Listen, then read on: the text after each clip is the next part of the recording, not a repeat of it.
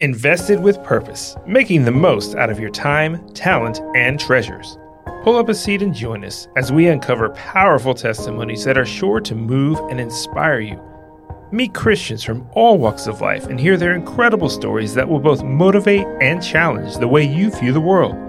These men and women exemplify Christian values and biblical stewardship in areas of mission, finance, entertainment, sports, and more. ESG, environmental, social, and governance. What exactly does that mean? What does it mean from your perspective, Brian, from someone who's been in the financial service industry for some time now, talking to advisors, a lot of clients? What does that mean? If I'm a everyday investor and I say, Brian, what does ESG mean? And that's a great question. What does it mean today, right?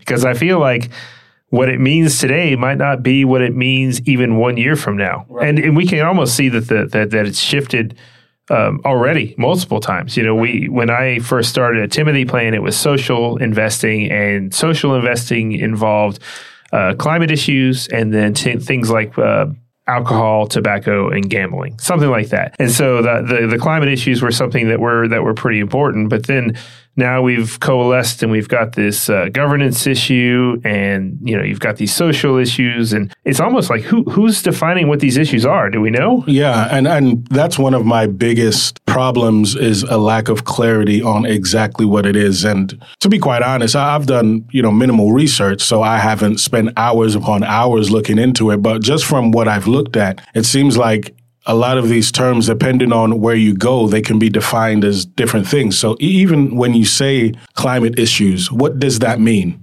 What do you mean the climate? I mean, what implications does that have on an investment company that has nothing to do with that? Why does that affect a company's ESG score? What is the ESG score? Who are the people who are determining if someone gets a high or low score? I think one of the problems with ESG, just from my brief study and observation, is that it is super subjective, and there's no clear standard that, from what I've seen, has stood the test of time. Right. You have something like a values-based investment, which is what they call it, which is completely different than what a biblically responsible investment is, where you have clearly defined things that go back centuries and millennium. So you have these standards that are biblical principles that are coming out of thousands of years of history and haven't changed, and now you have something like ESG that can change on a day-to-day or month-to-month or annual basis. And then what's the next issue that's going to come that co-ops into ESG, right? Now that there's an issue out there we may not even know exists that will be pulled into it and then made some core criteria, right? Right. And there is I'm not sure if there's a comprehensive list of everything that goes into ESG. And even as you say the term values, again, it begs the question, whose values are we talking about? Because depending on who you ask, what people value is going to be different. And that's okay. It's okay for someone to have different values, but I don't think it's okay for it not to be clear in what values you're referring to. And some of what I heard from, I guess, some of the proponents of ESG is that it's not political, and that, it's not pushing a certain agenda. When you talk about equity and climate change and things like that, I mean, those are clearly buzzwords that are used politically. So I wouldn't have as much as a problem if whoever the proponents of ESG are were crystal clear on what it was, what they stood for, right, instead of standing firm in mid-air and intentionally making it convoluted and muddied, and they just communicated what it was. So, yeah, that's what comes to mind when I think about it. Right, and then you have the aspect of like a corporate takeover almost, where you have a company like Exxon where they place people on the board that are diametrically opposed to the business that you're in. It's like, what do you want me to do? We're an oil and gas company, and now you want us to turn into something else entirely. Like that was not that was not what they signed up for on this ESG thing. And then, of course, the hot topic now, you see in the news is that you have companies like Budweiser that commit brand suicide almost to gain some kind of credit score, right? Is that what drives people to do this? Absolutely. And the credit score is, that's a whole can of worms in and of itself. I would assume within a lot of these companies who have these scores, there's people, and even people high in these companies, who wouldn't necessarily agree or even care about some of the things that they have to push to get a higher credit score. And then it just brings to mind it's not a social credit score, but it has that same type of implication that if you're not following these types of rules or doing these things that this group of people has said is good, then that can affect your business. That can affect if you receive business loans. That can affect how many people are going to invest in your company, as opposed to just having a company who creates a product or does a service and does that well. I'm not sure why it just can't be that way, why a furniture company just can't be a furniture company, why things have become so blurred and why they have to have their hands in so many different things. And that's what makes me believe there's something else at play, that it's not just about values, but it's about pushing a certain type of mindset. And it's not fair, again, if it's not clearly communicated, and it's not fair because the average investor isn't even aware of this. Right. It's almost like we've lost the plot now, where a company just can't be a company. Coca-Cola can't just be Coca-Cola.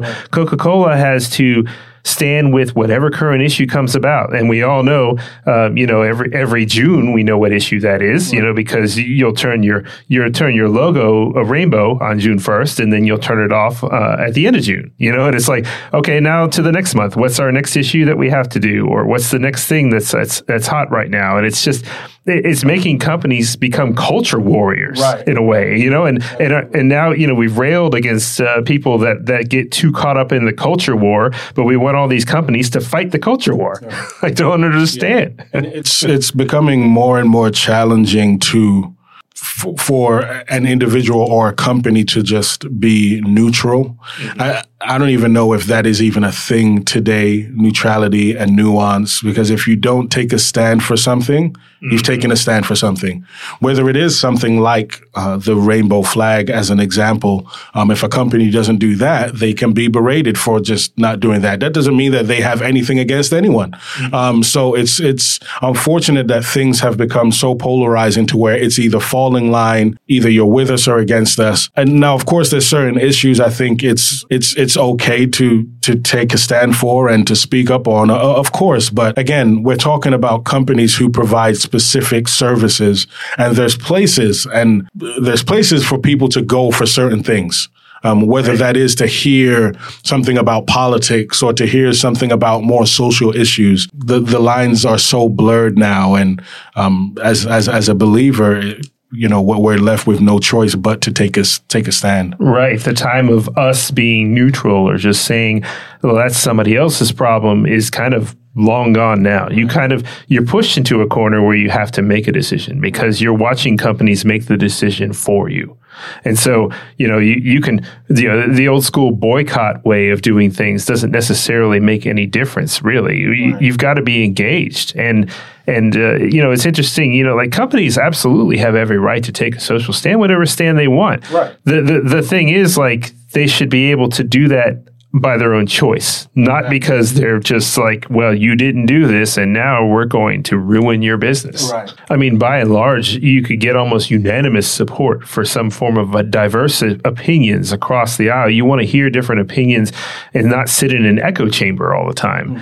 But then you end up with these companies where they're, quote, diverse opinion is not diverse at all because it's only one opinion, and you better be in agreement with that opinion or else you're on the outside looking in, and so we've lost all nuance and all conversation. We can't talk about things on the conservative side of things versus things on the more liberal side of things, Christian versus non-Christian viewpoints, and just have debate. Now we can't even have the debate. Right. Now we just, stop talking. Right. Exactly. It's stop talking, and you're supposed to hate the other person no matter what. And it almost seems like that's the play, like for whoever the powers that be, they don't want those types of conversations happening.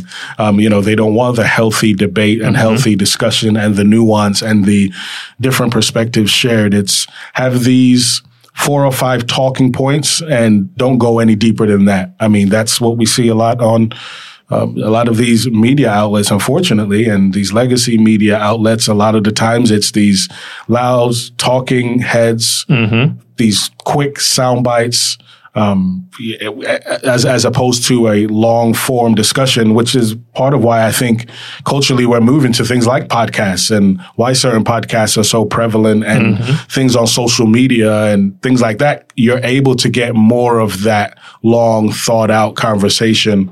It's a very interesting place that we're in. And, going back to the ESG thing, it seems like that's kind of the fruit or the outworking of just where we are culturally, how it's you either do this or you don't do it, and that's going to affect your bottom line.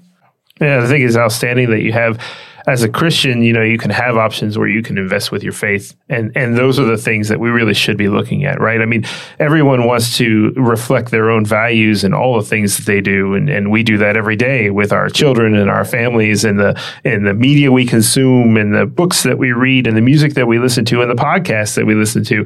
And so, it makes logical sense, of course, to make sure that you're looking at not just companies that you support or go shop at, but like how are you funding these types of things? Right. And so, it's a really good talking, or something to really think about. Right, absolutely. It's important to be invested with purpose. There you go. Invested with Purpose is brought to you by Timothy Partners Limited, advisor to the Timothy Plan funds. Timothy Plan is a family of biblically responsible mutual funds and ETFs. For more information, please visit Timothy Plan's website at www.timothyplan.com. And remember to find us on all of the major social media platforms such as YouTube, Facebook, Instagram, Twitter, and LinkedIn.